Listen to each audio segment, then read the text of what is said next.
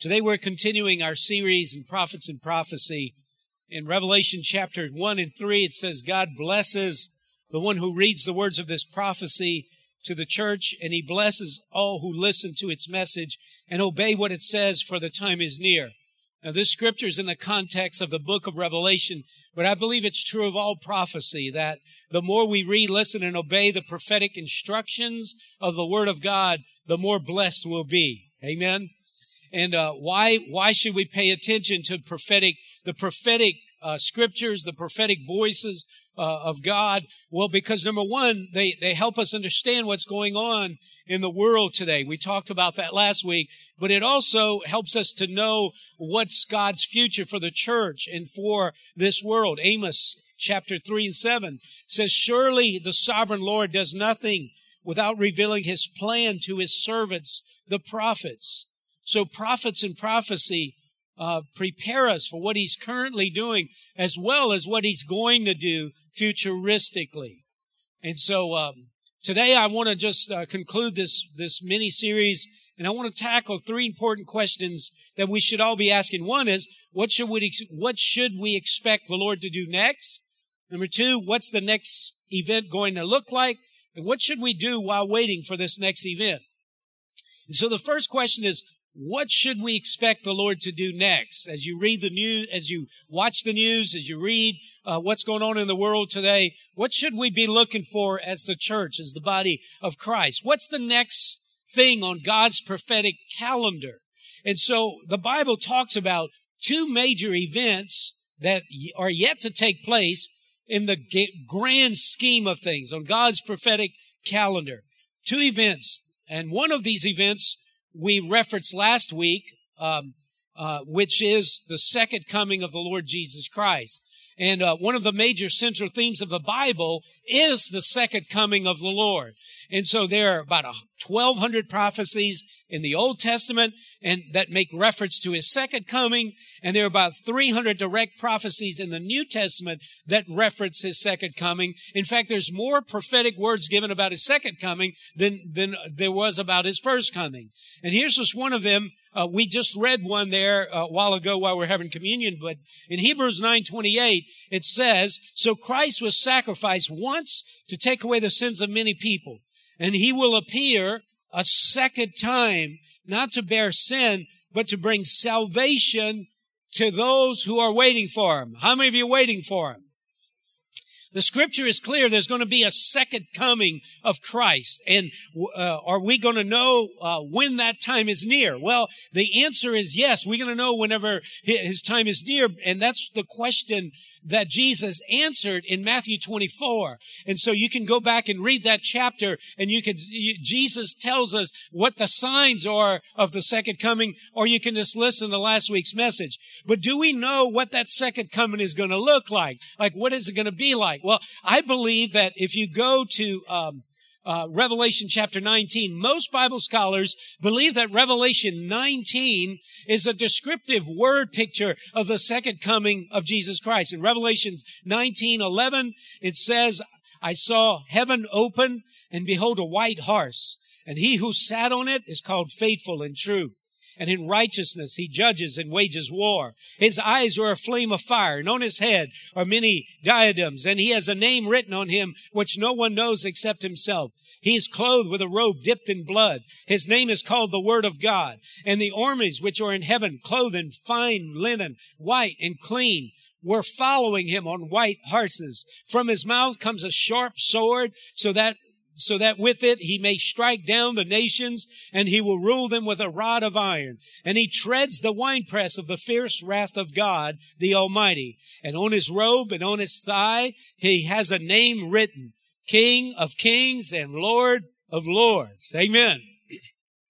Now in John's vision, he saw heaven opened up, and someone was sitting on a white horse. And that someone is described through the next verses. In verse 11, he who sat on it is called faithful and true, and in righteousness he judges and wages war. Verse 12, his eyes are like a flame of fire, and on his head are many crowns, and he has a name written on him, which no one knows except himself. Verse 13, he's clothed with a robe dipped in blood, and his name is called the Word of God. John chapter 1 tells us that Jesus' name is the Word of God. Verse 15 says he had a sharp sword in his mouth to strike down the nations, and he will rule the nations with a rod of iron. Verse 16 says his robe, and on his thigh he has a name written, King of Kings and Lord of Lords. Now, who do you suppose John is describing here? Yes, no doubt. No doubt it is Jesus. He is the King of Kings and the Lord of Lords, right? And so in John's vision, he saw this army coming down from heaven, clothed in fine linen with the King of Kings and the Lord of Lords. And they were also riding on a white horse. Now again, most Bible scholars believe this to be the church coming back with Christ as he establishes his rule and reign on the earth. No doubt there will be a second coming of Christ. Amen. But now, most Bible scholars also believe that there is an event that is going to come before the second coming of the Lord. And that event is what is known as the rapture of the church. The rapture of the church is believed by most scholars and theologians to be the next event on God's prophetic calendar. Like what can we look for? Well, I think this is it. Now, the word rapture, you can't find it in the scripture. You can't find it in the Bible. It's a Latin version of the phrase the Bible uses to describe the event. Rapture is a word translated right out of the Latin Vulgate to describe the catching away of all Christians before the end times or the second coming. The word that is translated is found in 1 Thessalonians 4:17, and it reads like this. After that, we who are still alive and are left will be caught up together with them in the clouds to meet the Lord in the air, and so we will be with the Lord forever. That word will be caught up. The word caught up means a catching away or a snatching away. And according to the Bible, a time is coming when, like, 1 billion people will be suddenly vanished from the face of the earth without a trace. Now that sounds crazy, doesn't it? I mean, even when I talk about this, it's just like, wow, that's amazing. So according to Bible scholars, the rapture of the church is going to be the next major event to occur on God's prophetic calendar. And it's going to occur before the 7 years of tribulation. Now, there's different views on this, but most mainline Protestant evangelical scholars believe that the rapture of the church is going to happen before the 7 years of tribulation and before the second coming of Christ. I have a graphic here that I just want to show you to just kind of give you an idea. The first coming of Christ when he was born, the church age, the rapture of the church, 7 years of tribulation, the second coming of Christ, the millennial reign of 1,000 years, and then the great judgment. So this is kind of the events. And according to most theologians, the rapture and the second coming of Christ are two totally separate events that happen. Different events that happen in the prophetic calendar of time, which sometimes is very confusing. And so for further study, we included a graph. If you got the sermon notes, the paper notes, on the back of that graph on the back of the notes is a graph, and it includes the chapters in the book of Revelation, and it contains a graph of history in the chapters of Revelation, so you can see a breakdown of how they relate God's outline of history. And it helps you to get a grasp of the book of Revelation, which is one of the hardest books to understand. Now, there's one major difference between the second coming and the rapture of the church.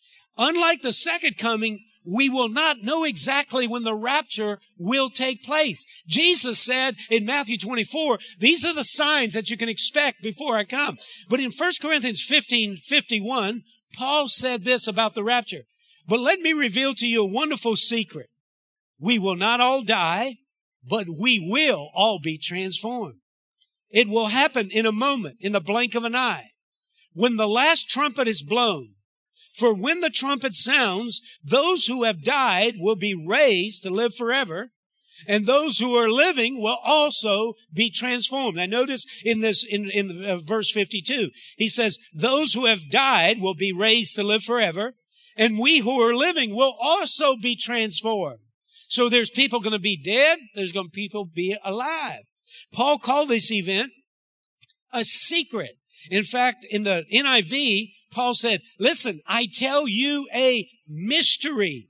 We will not all sleep, but we will all be changed. Now, I'll tell you a mystery. The biblical definition of a mystery is a secret or a truth that has not yet been revealed before. And Paul says it's a mystery that's going to happen in a moment, in the blink of an eye. Verse 52 says it will happen in a moment, in the blink of an eye, when the last trumpet is blown. For when the trumpet sounds, those who have died will be raised to live forever, and we who are living will be transformed.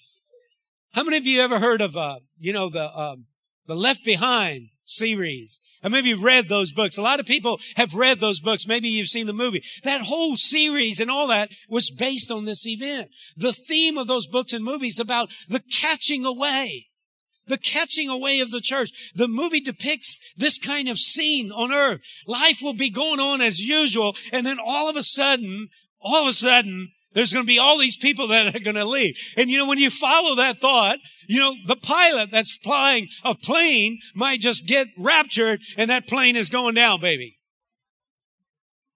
That's scary, isn't it? I hope I'm not having surgery that day. And the surgeon is a believer, right? Of course, hopefully we both get caught up, right? Amen. So according to most mainline Protestant theologians, the next event to take place in the chronological order of the end time events is the rapture. And there will be no sign or warning when this event will take place. Now, what's this next event going to look like? What's going to happen here? Well, this catching away of the rapture is going to look like this. The Apostle Paul gives us the best detailed account of what's going to happen that day in 1 Thessalonians chapter 4. If you have your Bible or your phone, you might want to go there. Or just look up here on the big screen. 1 Thessalonians 4:13, it says, we do not want you to be uninformed, brethren, about those who are asleep, so that you will not grieve as do the rest who have no hope. For if we believe that Jesus died and rose again, even so God will bring with him those who have fallen asleep in Jesus. For this we say to you by the word of the Lord, that we who are alive and remain until the coming of the Lord will not precede those who have fallen asleep. For the Lord himself will descend from heaven with a shout, with a voice of the archangel, and with a trumpet of God, and the dead in Christ will rise first. Then we who are alive and remain will be caught up together with them in the clouds to meet the Lord in the air, and so we will always be with the Lord. Therefore, comfort one another with these words. Now, 5 important details here. Number 1, the Lord himself will return. He's not sending someone, he's coming himself.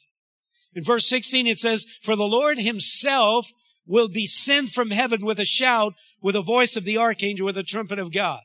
Now, the Bible tells us that right now, Jesus is seated at the right hand of the Father, right?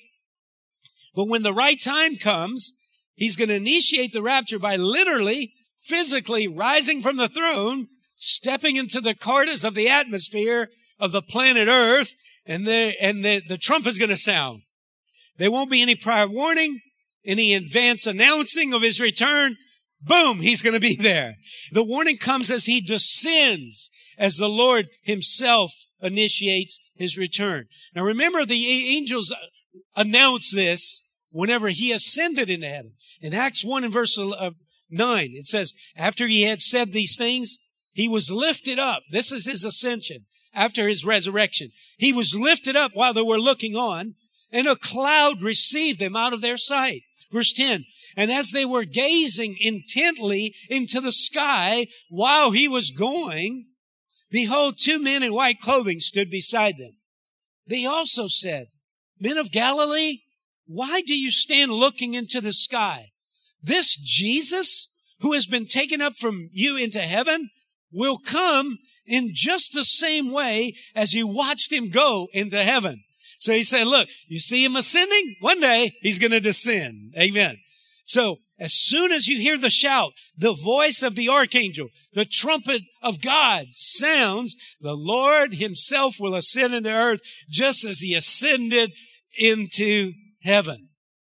Here's the second detail. There will be a resurrection of the dead. In verse 16, it says, and the dead in Christ will rise first. There's going to be a resurrection of the dead. Now, this is not going to be all the dead. That happens later at the final judgment. But here, the rapture, only those who have died living for and serving Christ will be resurrected and be the first ones to meet the Lord in the air. Imagine that, folks. Imagine that event taking place. And grave starts popping open and people, resurrected bodies. Imagine if you cut in the grass in that graveyard. That's going to be a shocker. Amen. And this reminds me of what happened when Jesus died on the cross in Matthew 27:52. The tombs were open and many bodies of the saints who had fallen asleep were raised. How many of you know Jesus can raise the dead? Jesus is the first fruit of the resurrection, right? A third important detail is this. There will be the rapture of the church. In verse 16, latter part of 16 and 17, and the dead in Christ will rise first. Then we who are alive and remain will be caught up together. That's the word raptura, or in Latin, rapture. Together with them in the clouds to meet the Lord in the air. Here's the order. First, those who have died in Christ, they're going to be caught up with the Lord. The graves are going to open. They're going to be caught up. Their resurrected bodies are going to meet the Lord in the air. Then we who are still alive and remain will be caught up and follow the dead to meet the Lord in the air. I mean, that's crazy. But does the Bible teach that? Yes. Does the devil want you to know that? No. No, he don't want you to know that. Why? He don't want you to get ready. Notice the word again, caught up. The word caught up in the Greek means to snatch out away speedily, in a hurry.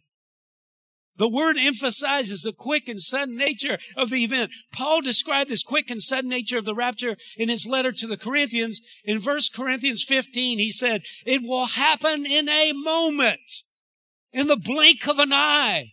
When the last trumpet is blown, when the trumpet sounds, those who have died will be raised to live forever. And we who are living will also be transformed. We'll be translated. Remember, who was it? Philip, the eunuch in Acts, and there was a translation. He was like, all of a sudden, boom, gone. Man, could that happen today? Could it happen tomorrow? A fourth trumpet detail, or not trumpet detail, but important detail of this event. The rapture will be a permanent event. In verse 17, it says, so we shall always be with the Lord. Always means forever and ever. This is a permanent reunion with the Lord. And all believers are taken to heaven with the Lord. And they will stay there until the second coming. They're going to be caught up. There's going to be this reunion in the sky. Until the Lord returns to establish his millennial reign and rule of the earth described in Revelation 19, we're going to be with the Lord. Meanwhile, what is believed is that there'll be 7 years of tribulation. So the final and fifth and final important detail here is the purpose of this described event. I think there are 2 reasons Paul informed us about what was going to happen. Number 1, to give us hope when we lose a loved one. I love to read that passage of Scripture in Thessalonians chapter 4 at funerals or at gravesides in verse 13. But we don't want you to be uninformed, brethren, about those who are asleep or who died, so that you will not grieve as do the rest who have no hope. We grieve, but we grieve with hope. Amen? 14. For if we believe that Jesus died and rose again, even so God will bring with him those who have fallen asleep or died in Jesus. And so Paul wanted to comfort and encourage us when we lose a loved one here on the earth. According to Paul, for the Christian, death is not final. It's not final. We must know that when we lose a Christian loved one day, their grave is going to open up and they're going to be caught up with the Lord in the air. They're going to be resurrected as soon as that trumpet sounds. Amen? So it's not the finality, right? And so a second reason I think Paul informed us about what was going to happen is to help us get spiritually ready. He says in verse 18, therefore, encourage each other with these words. Now, knowing what's next on God's prophetic calendar should encourage us to get spiritually ready. If it doesn't, somebody wake up that person that it doesn't. Amen. They need to be shooken. Amen. Shooken. Wake them up. Because listen, if you understand the gravity of what God is up to, it's time to get ready for the Lord's return. Amen. Are y'all believing this? Are y'all with me out there? Jesus said in Matthew 24:36, however, no one knows the day or the hour when these things will happen. Not even the angels in heaven or the Son himself. Only the Father knows. No one knows the day of the hour. You know what I believe? If the Lord would say, I'm coming back in 2000 and on this day at this time, we would live like heathens until the moment before. And then when we get right with God, no, we got to stay ready. Amen. No one knows the day of the hour when these things will happen. So we should get ready and we should stay ready spiritually every day of our lives. Amen. Because remember what Paul said in Corinthians 15:52. It will happen in a moment, in the blink of an eye. In the blink of an eye. How fast can you blink your eye? It will happen very suddenly with no warning to get ready. So we need to stay ready. Stay ready spiritually. So what should we do while we wait for this thing to happen? Should we, get a house in the woods somewhere and just become a hermit and just make sure nobody taints us? And what should we do, right? And so, amazing when you read some of the scriptures in the gospel, some of the parables that Jesus spoke, when you read them in the context of what we're talking about right now, it makes a lot of sense. When you read it out of the context, you're like, what in the world is he talking about? So I want to just kind of give you, just as we conclude today, 3 ways to get ready for his coming. How many of you want to be ready? Number 1, you got to be watchful. This is what Jesus says, Matthew 24:36. Now, I want you to pay attention to the words Jesus uses. However, no one knows the day or the hour when these things would happen, not even the angels in heaven or the Son himself. So listen, if somebody tells you that God told me that Jesus is coming back, they're not telling the truth. Because Jesus said, no one would know, not even the angels. Right? Only the Father knows. Verse 37, when the Son of Man returns, it will be like it was on Noah's day. Now you remember what happened in Noah's day? They didn't think a flood was coming, right? Verse 38, in those days before the flood, the people were enjoying banquets and parties and weddings right up to the time Noah entered his boat. People didn't realize what was going to happen until the flood came and swept them all away. That is the way it will be when the Son of Man comes. 2 men will be working together in the field. One will be taken, the other left. 2 women will be grinding flour at the mill. One will be taken, the other left. So you too must keep watch, for you don't know what the day your Lord is coming. How clear can that be? I mean, if that's not clear, the message says, the paraphrase says, stay awake, be watchful, stay awake and alert. The Amplified says, give strict attention to, be cautious and active. To be watchful means to stay awake, be alert, be cautious, to give strict attention to the Lord's coming. Why did Jesus emphasize the need to be watchful? For you don't know what the day your Lord is coming. We need to stay spiritually awake and alert because we don't have the luxury of getting ready when he comes. Amen? It's not like you can, If you were here the first week, it's not like you can go in the house and change your underwear. What you have on is what you have on. Amen. You don't have time to get your life in order, your house in order. It's too late, buddy. Say too in the French vernacular, right? And so listen, in Matthew 42, he says, you don't know the day your Lord is coming. So we need to stay spiritually awake. In other words, man, don't take your spiritual life for granted and don't be lackadaisical about it. Are y'all hearing me out there? Are y'all listening to me out there? Listen, I don't want to get caught. I don't want to just say, Lord, would you give me a chance to repent? I want to be repented. Amen. I don't want to say, Lord, would you give me a chance to forgive? No, I want to be forgiving. Amen. I think you got it. If you got it, say, I got it. Matthew 24:43, Jesus said, understand this? If a homeowner knew exactly when a burglar was coming, he would keep watch and not permit his house to be broken into. You also must be ready at all times, all the time, for the Son of Man will come when least expected. I remember this in 2011, whenever the Twin Towers, whenever the terrorists attacked in New York City. Do you remember where you were? Most of us can remember where we were. We have a picture etched in our mind. I mean, it was a tragic time. It was a shaking of America that day. I remember that afternoon, a friend of ours called Tanya and was in hysterics. And she said to Tanya, is this the end? Is the world coming to an end? And Tanya said, well, why? Why you want to know? Because I'm not right with God. Well, you need to get right with God. Folks, if the Lord returned right now, are you right with God? Come on, y'all help me preach this morning. That's the gravity we should live with.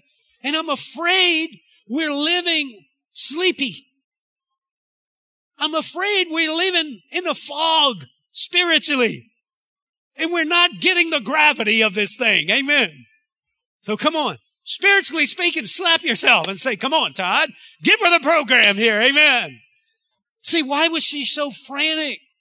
Because she's like, man, if this is the end, I'm not ready. I'm not ready. So we should be watchful and be ready. Number two, the second way to get ready is to be faithful. Listen, again, Jesus, Matthew 24, the latter part of the chapter we studied last week, in verse 45. Who then is a faithful and sensible slave whom his master put in charge of his household to give them their food at the proper time? Blessed is that slave whom his master finds so doing when he comes. Truly I say to you that he will put him in charge of all his possessions.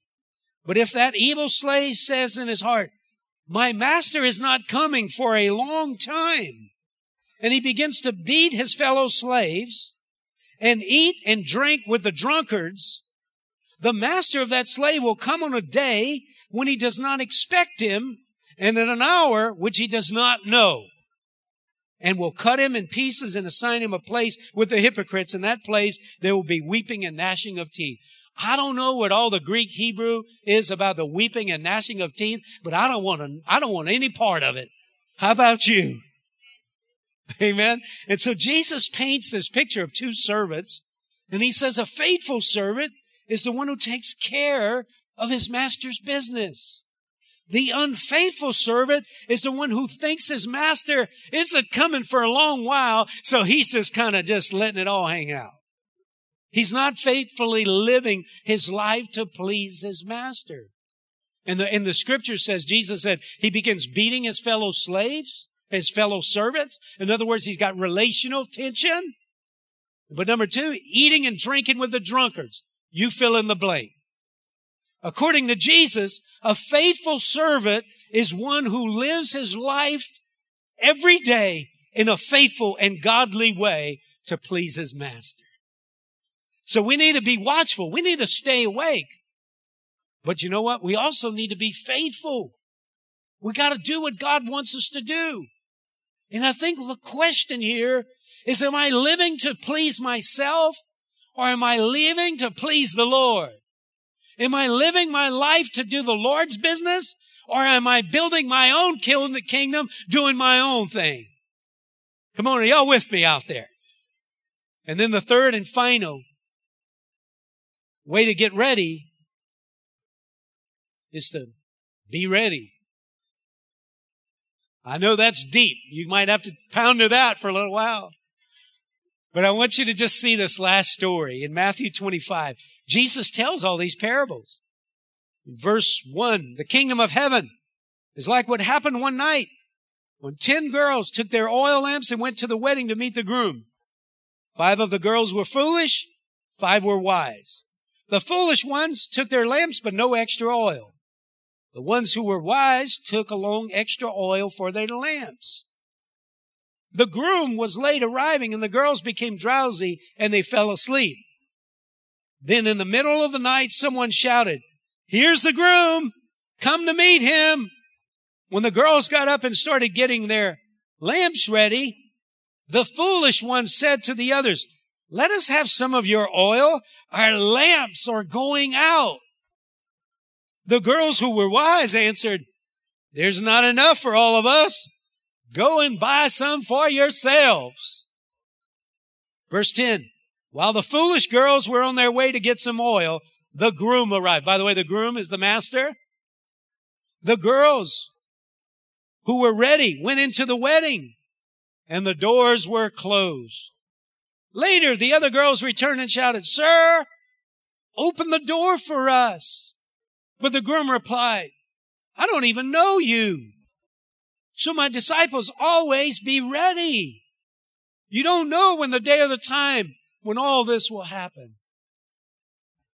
See, when you read this in the context of what we're talking about, it makes sense, doesn't it?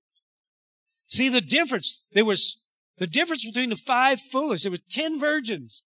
5 were foolish, 5 were wise. 5 had plenty of oil to keep their lamp going. They brought extra oil. 5 didn't have enough oil to keep their lamps lit.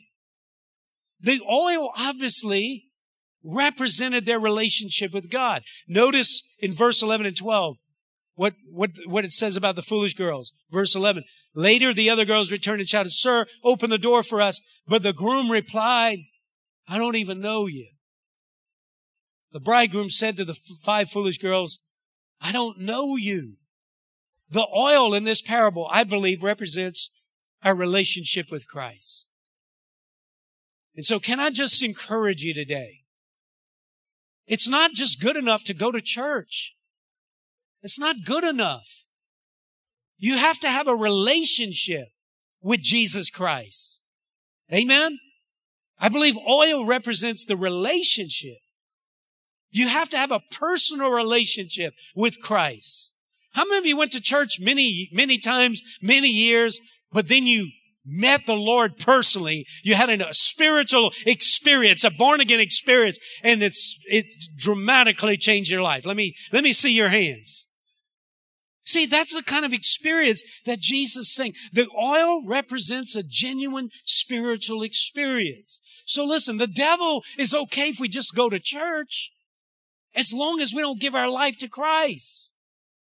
He don't care if we use Christian lingo. There's a verse that says, we will say in that day, "Lord, Lord, we cast out devils in your name. We did all these miracles in your name." And the Lord's going to say, "Depart from me, I never knew you." It means I didn't know you intimately. See, the Lord knows all of us, but we need to know Him intimately. Amen? And so when you think about what in the world is going on and what's going to happen, listen, keep your life raft in your hand. So if Noah's flood comes, you're going to float out of there. Your life raft is salvation. It's giving your heart to Jesus Christ, asking him to forgive your sins, keeping your heart right with the Lord. Amen. And it don't matter what people say to you, what they do to you. Forgive them, keep your heart right, live for Jesus, establish a walk with God. And so when the trumpet sounds, you're not going to be the one left behind. You're going to be the one taken up, and bless God, you're going to be with the Lord forever and never, always. Amen. Come on, would you stand on your feet with me? And just thank God for his salvation today. Amen. Jesus told Nicodemus, who asked the question, we perceive that you're of God because of what we see. How do you enter the kingdom of God? What's the key? And Jesus said, you must be born again. Listen, I didn't know this always. I didn't find this out till I was 22 years old. Religion won't do it. Church attendance won't do it. Baptism won't do it. Belonging to a denomination won't do it. Sometimes people would ask me, Todd, are you a Christian? And I would give them my denominational affiliation. Folks, I don't think Jesus is going to check our denominational affiliation whenever we get to heaven. He's going to want to know, have you been faithful? Have you been true to the Lord? What did you do with the life that I gave you? You want to hear him say, well done, thou good and faithful servant. Enter into the joy of the Lord. Amen. Come on, you got to be right with God. How many of you right now know you're right with God? Come on, just give the Lord a shout and say, thank you, Jesus. Thank you, Jesus. Thank you, Lord. Do me a favor, just bow your head with me for a moment. If you're here today and you're not sure that you're right with God, you're not sure that if you died today, that you would spend your eternity with Jesus, I want to give you an opportunity to repent, to pray, and ask the Lord to forgive you. We won't embarrass you, but we want to give you the chance to get your heart right with Jesus. If you say, Todd, would you pray for me? I want to get my heart right. I want to make sure I'm right. Just lift your hand. Just lift your hand so I can know. I see your hand. I see your hand, ma'am. I see your hand, sir. I see your hand, sir. Hold your hand. Don't be ashamed. Don't be bashful. Right over here. I see your hand. Come on. If you can't stand up for Jesus in this room, you'll never stand up for Jesus outside. This is the opportunity to make a decision to give your heart and your allegiance to Christ. Those of you that have your hands raised, we're all going to pray together. Pray this prayer with me. Say, Lord Jesus, thank you for dying on the cross. Thank you for shedding your blood so my sins could be forgiven. Lord Jesus, I believe you're the King. You're the Savior. You're the Master that has the ability to forgive. Lord Jesus, I want to be forgiven. Would you forgive me today? I want to live the Christian life. Empower me, Lord, to live for you. Thank you, Father, for accepting me into your family. In Jesus' name, I pray. Amen. Amen. Amen. Welcome to the family of God. Those of you that prayed that prayer, there's a card in the pew that said, I made a decision. If you take the time to fill that out, bring it to the lobby, to the info center. We have a gift for you, and we want to help you get started. But listen, before you exit here, Jesus gave us, there's a parable of the talents, which I didn't take time. Well done, thou good and faithful servant is in the context of the parable of the talents. God gave us each a portion of talent, of gifts, of money, of resources, of time. He's given us a life. The question is, those of us that are believers, what are we doing with our life? Are we investing it in the kingdom of God?